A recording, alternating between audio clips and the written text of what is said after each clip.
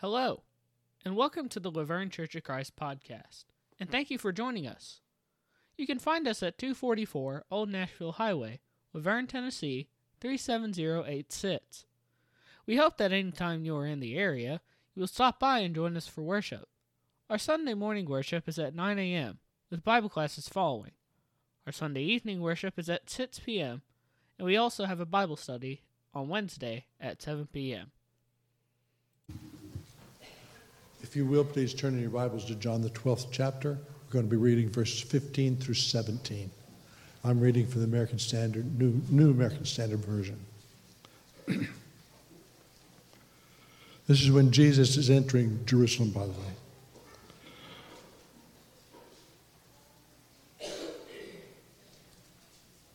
Fear not, daughter of Zion. Behold, your king is coming, seated on a donkey's colt.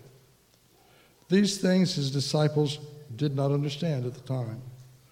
But when Jesus was glorified, then they remembered that those things were written of him, and that they had done these things, and that they had done these things to him. So the people who were with him when he called Lazarus out of the tomb and raised him from the dead continued to testify about him.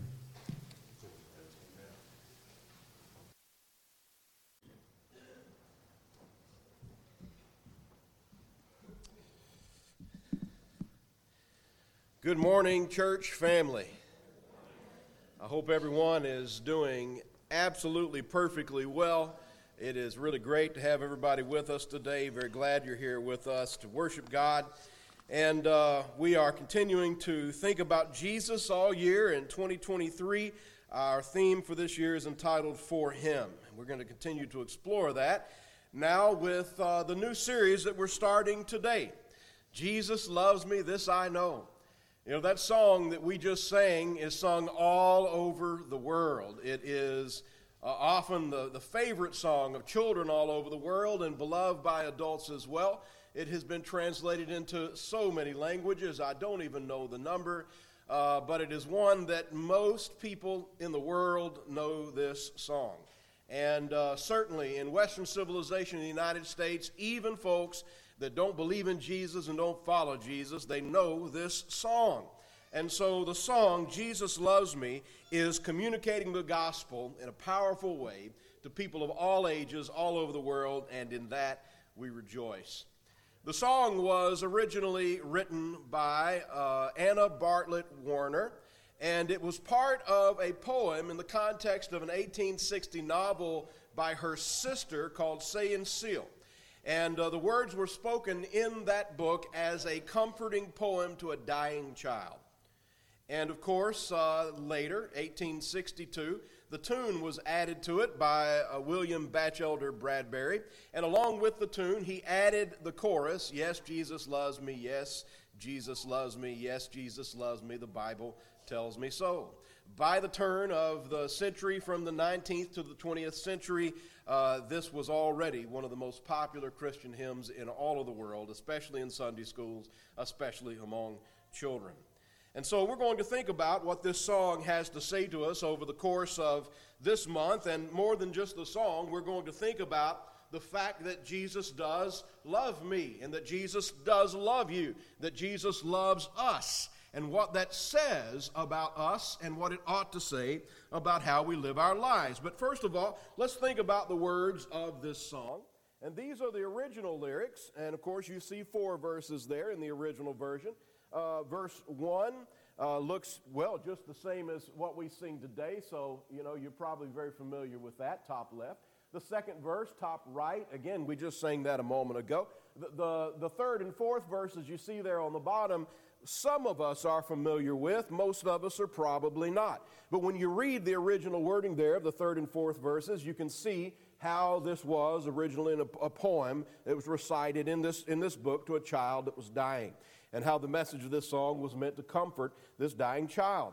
And I think those are beautiful verses, but they, of course, speak to a particular situation which we certainly would hope that most of us are rarely experiencing, And certainly we want to comfort those who have experienced that as much as we can. The version that I was raised on, generally we sang 3 verses, and the first and second verse, again the same as we sing today. But the third verse was a little different when I was growing up, and probably this is true for most of you that are my age and maybe a little bit younger, and those that are older. You remember how the last line said, the last 2 lines, "Thou hast bled and died for me, I will henceforth live for thee."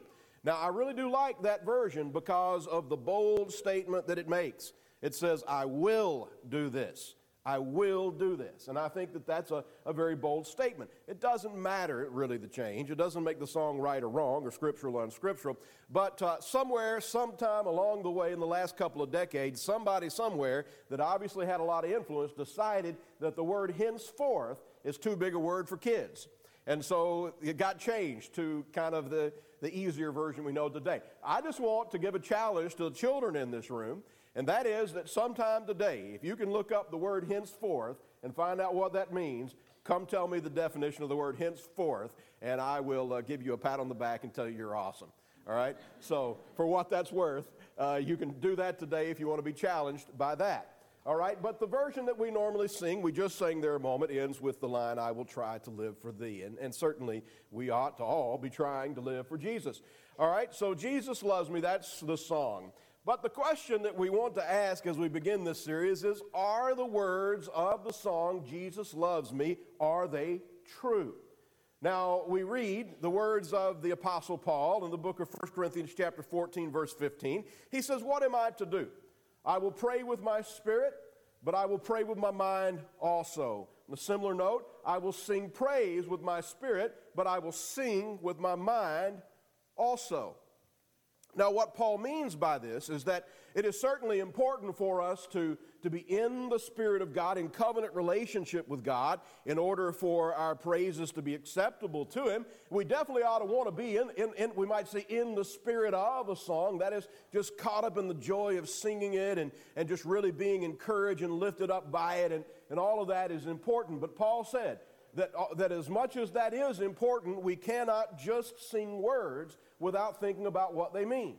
And part of the reason for that, he communicates in Colossians chapter 3, beginning in verse 16, where he says, "By the Holy Spirit, let the word of Christ dwell in you richly, teaching and admonishing one another." Admonishing, for the sake of you kids, means to make a strong appeal to someone that they should do what they ought to do. So in our songs, we are letting the Spirit of Christ, the Word of Christ, dwell within us to have its way through us, to communicate through us, and we thus teach each other with the songs that we sing. And we admonish, or we strongly encourage each other to be Jesus' people for real, and to embrace the truths of the gospel for real, and to live out, the life of Christ for real in our songs and hymns and spiritual songs as we sing with thankfulness in our hearts to God. But notice verse 17, "And whatever you do in word or deed, do everything in the name of the Lord Jesus, giving thanks to God the Father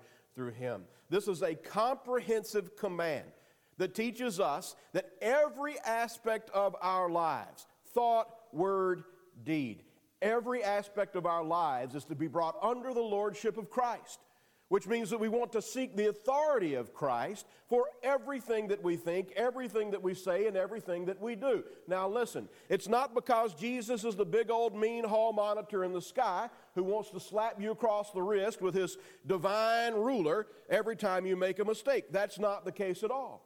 It's because Jesus' way of thinking is the only correct way of thinking. Jesus' way of speaking is the only sinless way to talk. Jesus' way of living life is the only way to live life that actually fulfills the commandment of Ephesians chapter 5, verse 1, that we be imitators of God as beloved children. Jesus is the imitation of God the Father, and if you're going to imitate your God and Father, you're going to do it like Jesus did. There is no other way. It is the only way. And so therefore we're going to seek the authority of His example, the authority of His word, to make sure that we are walking in step with His will. And so even in our hymnology and the songs that we sing, we need to make sure that the things that we're saying are in fact biblically true, that they are in fact underneath the lordship of Christ, and thus giving Him the glory speaking the truth as we sing these songs together. So let's ask the question, are the words of Jesus loves me truth? Are they biblical truth? Are they sound doctrine? Jesus loves me, this I know. This I know.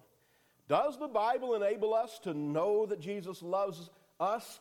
Well, you probably already know the answer to that question if you've known this song for very long, but we'll explore that more fully in just a moment.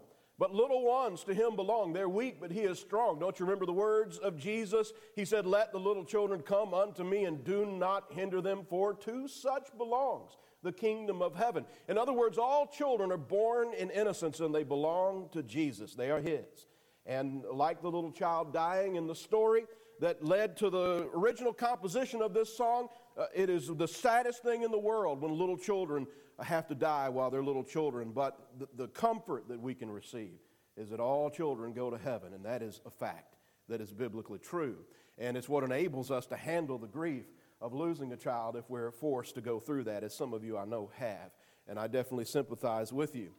But Jesus loves me, second verse, he who died, heaven's gate to open wide. That is so biblically true. He will wash away my sin. Let his little child come in. Absolutely. The Bible teaches us that it's through the gospel of Jesus Christ that God washes away our sins. When one makes confession of the good confession of the faith in Jesus and makes a decision to give him their lives, that culminates in the act of baptism for a person that has reached an age of responsibility, of accountability. And in that process, the Bible tells us in Acts 22 and verse 16, that God washes our sins away. So we see the song again is teaching biblical truth. And finally, that third verse is just a prayer. Do you see that? We're praying to Jesus when we sing that line. Jesus, take this heart of mine, make it pure and wholly thine. In other words, Jesus, would you please help me to be more fully yours? Would you help me to be more completely your servant? Would you help me so that my heart, that my mind will become more perfectly converted, so that as I make this effort to live for you, Jesus, you'll help me to do it better and better and better all the time. That is absolutely a legitimate prayer to pray, a biblical prayer to pray. So we can say that the words of the song, Jesus Loves Me, are certainly biblically sound. This is sound doctrine. It is a worthy song to teach one another, and it is a worthy admonition to one another. And so we're definitely going to enjoy the encouragement that we're going to sing Lord Willing. We're going to sing Jesus Loves Me before the sermon every Sunday in this series. All right, so we'll sing it over and over again. So anybody that may be just fresh, new, our youngest people in this world that may not even know the song yet, hopefully by the end of April, Lord willing, they'll know it and know it well. We need to hear this, brothers and sisters. There are several things that we need to hear. We need to hear repeatedly that Jesus rules me. Each of us need to know that fact in our lives, those three words, Jesus rules me. Now, that doesn't necessarily mean that every person has embraced the rule of Christ or is humbling themselves and accepting the right that Jesus has earned to be our Lord and King and obeying him in life, although every person should. But it doesn't mean that he isn't their ruler. In Matthew's account of the Great Commission in Matthew 28, verse 18, our Lord Jesus said, all authority in heaven and on earth is given unto me. He confirms that. In Romans chapter 10 and verse 9, verses 9 and 10 through 11 to get the context, the Apostle Paul writes, but what does it say? The word is near you, in your mouth and in your heart. That is the word of faith that we proclaim, verse 9 of Romans 10. Because if you confess with your mouth that Jesus is Lord and believe in your heart that God raised him from the dead, you will be saved. For with the heart one believes and is justified, and with the mouth one confesses and is saved. For the scripture says, everyone who believes in him will not be put to shame. Romans 10, again, verses 9 through 11. You see, in the heart of that passage, the Bible tells us that at the core of the good confession that every person needs to make in order to embrace Jesus, to become a follower of Jesus. Every person is called by God to make the good confession. And at the core of the good confession is the recognition of and the acceptance of the lordship of Christ. And so we see this in this passage. Jesus rules me, and that's true. He rules us all, every one of us, and he has a right to. Jesus also saves me. This is something that we need to hear repeatedly, and something we need to learn how to share this truth with the world. In 1 Peter 3, verse 21, and we'll go ahead and get verse 22 as well for context. The Apostle Peter says baptism, which corresponds to this, that is, Noah and his family being saved through water on the ark. That's the context that precedes this verse. So baptism, which corresponds to this, now saves you, Peter writes, not as a removal of dirt from the body, but as an appeal to God for a good conscience. Notice, through the resurrection of Jesus Christ, who has gone into heaven and is at the right hand of God with angels, authorities, and powers having been subjected to him. And so when we think about salvation, and I chose this particular passage, it says baptism saves us. We already looked there in Romans 9. We saw that our belief in Christ, our confession of the faith saves us. 1 Peter 3 tells us baptism saves us. It's not either or, it's all and that's what we continue to teach. But even as we think about the saving power of baptism, this passage teaches us it's not because there's anything special in the water. Now, you can get baptized in this chlorinated, wonderfully warm, convenient baptistry, and that's perfectly fine with God. You can go down to the lake and get baptized in that filth, if that's what you want to do. But it's perfectly right with God. All right, it doesn't matter where you get baptized in muddy water or clean water.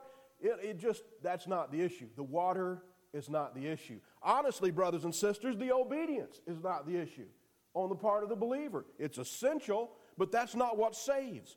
What saves the person who through faith is baptized into Christ is the Christ into whom we are baptized.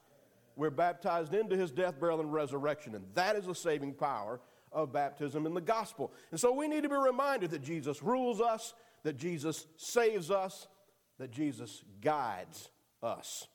I love the context of Matthew 23, verse 8. I won't say that it is Jesus at his nicest, but it is Jesus at his sharpest, we might say, when it finally came to the point for him to preach a sermon against those scribes and Pharisees and hypocrites that had been hindering his ministry all through his public ministry. But Jesus says in Matthew 23, verse 8, to all of those that were listening, the primary rebuke was to the Pharisees. He says, "But you are not to be called rabbi." And that is the Hebrew word for teacher. It just means teacher. So it's you're not to be called rabbi or teacher, for you have one teacher, and you are all brothers. Now, this is a little bit of hyperbole, and if you look at the whole of the biblical account, you'll recognize it doesn't mean it's wrong to call a brother or sister in Christ in the church who teaches a teacher. That's not what Jesus is saying. What he's talking about is the tradition among the Jews to elevate certain of their teachers above others, and they were the ones that they would call rabbi or even rabboni, which meant great teacher. And Jesus is saying you need to understand that there is in fact only one person who is truly qualified to teach you in an authoritative and in a sinless way that is without error in any way, shape, form, or fashion. All right, and it is not me. I am a mere mortal man, and I make mistakes sometimes, just like you do. And so you ought to search the Scriptures to see whether the things that I'm teaching are so. But what you're going to be doing when you search those Scriptures, you're going to be looking to what Jesus has to say on the subject. Because, brothers and sisters, he is ultimately our one true and only teacher of righteousness. We need to be reminded of that. Jesus, he rules us, he saves us, he guides us, he knows us. Maybe you know John 10, verse 14. Jesus said, "I am the good shepherd. I know my own, and my own know me." Man, I like that statement, don't you? It is so good to know that Jesus knows me personally. It is good to know that Jesus knows you personally. In fact, he knows you inside and out, backwards and forwards, upside down and right side up. He knows what you want him to know. He knows what you don't want him to know. He knows literally everything that you have ever thought, said, or done, or will. He knows you more intimately than any person in your life.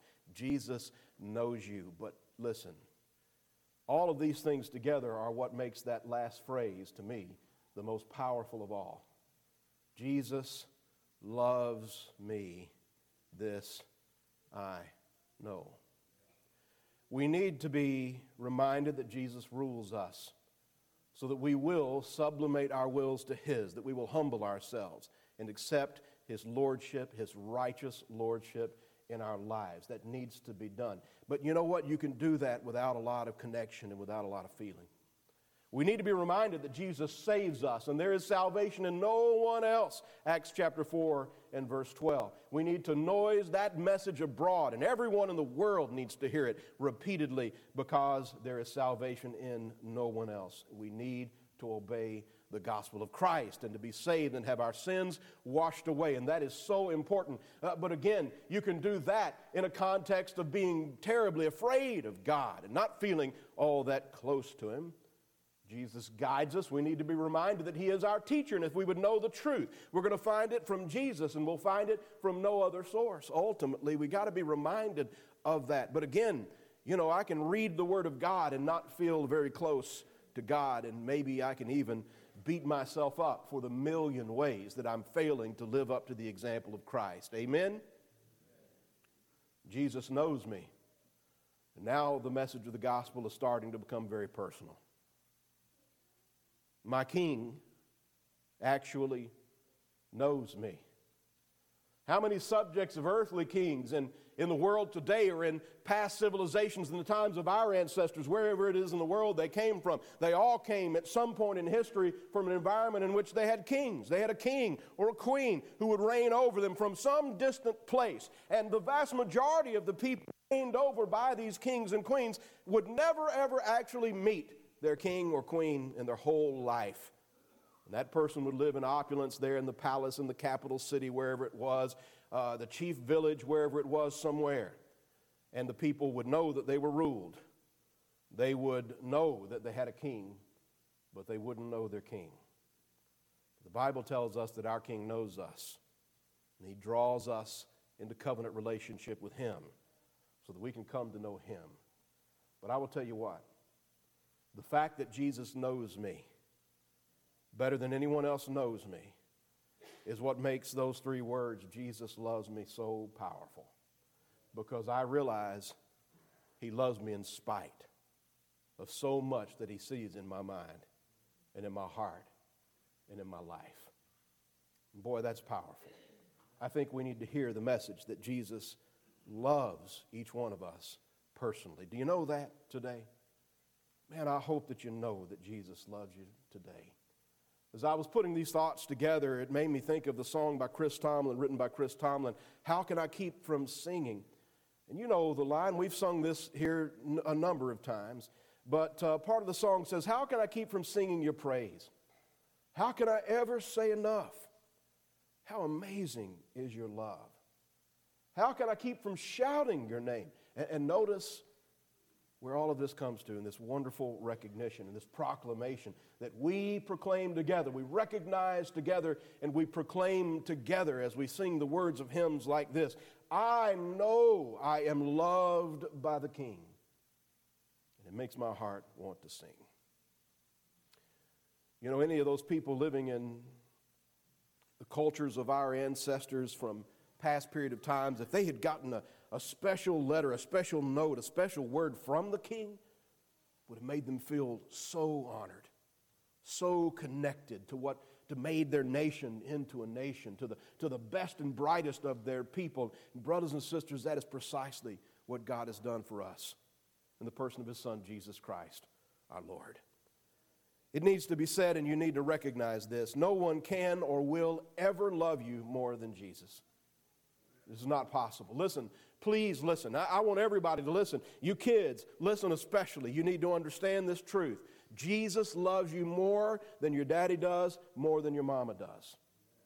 Jesus loves you more than your brothers or sisters do if you have them.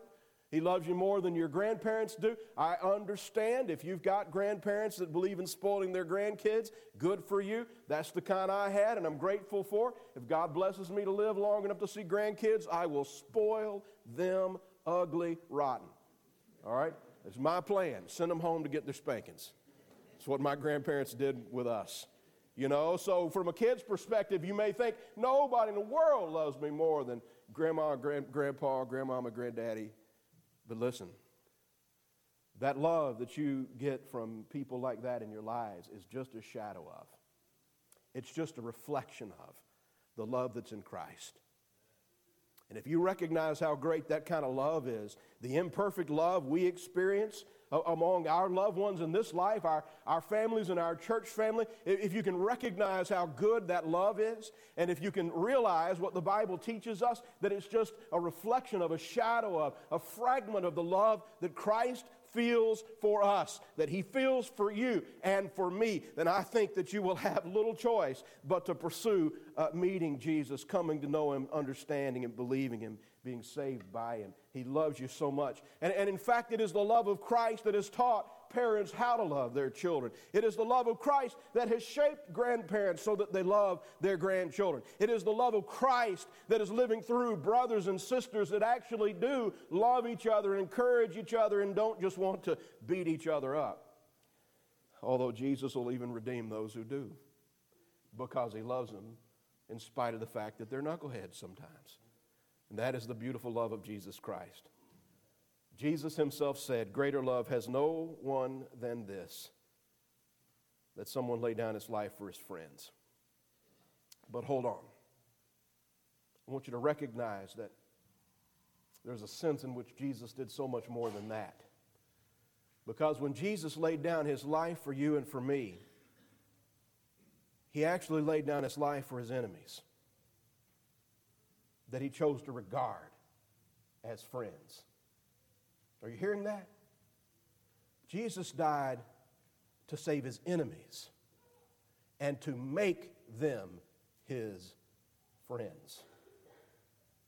And no one has ever shown greater love than that. Every true concept of love that we understand and embrace today in our world, in our lives today, ultimately comes from Jesus, or it is not true love at all. And just as Jesus loves us more than our mamas and daddies and grandmamas and granddaddies and aunts and uncles and brothers and sisters and church family and everyone who loves you, just as he loves you more than anyone else does, so we are called to respond to him by loving him more than anyone in our lives. I must love Jesus more than my wife, or I will eventually not love my wife. Jesus teaches me how to love. I don't teach me how to love. What do I know? Jesus is the one who has demonstrated perfect love. He teaches me how to love. He teaches me to love my wife, to love my sons, to love my mother, my father, my grandparents, God rest their souls, my aunts and uncles, all of you, my brothers and sisters in Christ. We're family in Christ. Jesus teaches me to love you, and I love Jesus more than I love you. And I must, and you must. Or else, in the end, we won't love each other at all. It is the love of Christ that shapes us and teaches us and enables us to love, which reminds me of another song we sometimes sing, which is just this one verse that Paul wrote in Galatians 2 and verse 20, in which he said, I have been crucified with Christ. It is no longer I who live, but Christ who lives in me. And the life I now live in the flesh, listen, I live by faith in the Son of God who loved me and gave himself for me. And that, brothers and sisters, is the Christian worldview. Jesus' love for us is the basis for our love. It is what gives us hope. The love of Christ is our very lives. And it is our world view. We love because he first loved us. 1 John 4 and verse 19. Brothers and sisters, we see the world through the lens of Christ, which means that we are called as Christians, as Christians, to see the world through love-colored glasses. This is the call of the Church of Christ, to be the embodiment of the love of Christ. and to be able to share this love with each other and with the world. I want to ask you all this morning, if you're here and you're of an age of accountability, which means you know right from wrong, good from evil, and you are aware that you have willingly committed evil and sinned against God, and you understand that one day you will stand before his throne of judgment and you will give an account for your life. And if you realize you've got sins in your lives, you need to be saved. You need to accept the lordship of Christ. You need to seek salvation through Christ. He will guide you into salvation. He will teach you the way that you are to go. He already knows you. He already knows what you need. His plan is sufficient to meet your needs. He loves you and wants you to respond. Will you make the good confession today and embrace the lordship of Christ? Today, will you obey the commandment to be baptized for the forgiveness of your sins through the resurrection of Jesus? Your resurrection will become sure on Judgment Day, and in the meantime, he will empower you to live a new and wonderful life full of his love and truth, the greatest things in the world. This morning, if you are a baptized believer and you need the prayers of this church for your encouragement, the front pews are open. Don't delay. Come as we stand and sing. Thank you for listening to this message from God's Word. If you have any questions, please email them to us at office@lavergnecoc.org. Once again, we thank you for listening, and we hope you have a blessed day.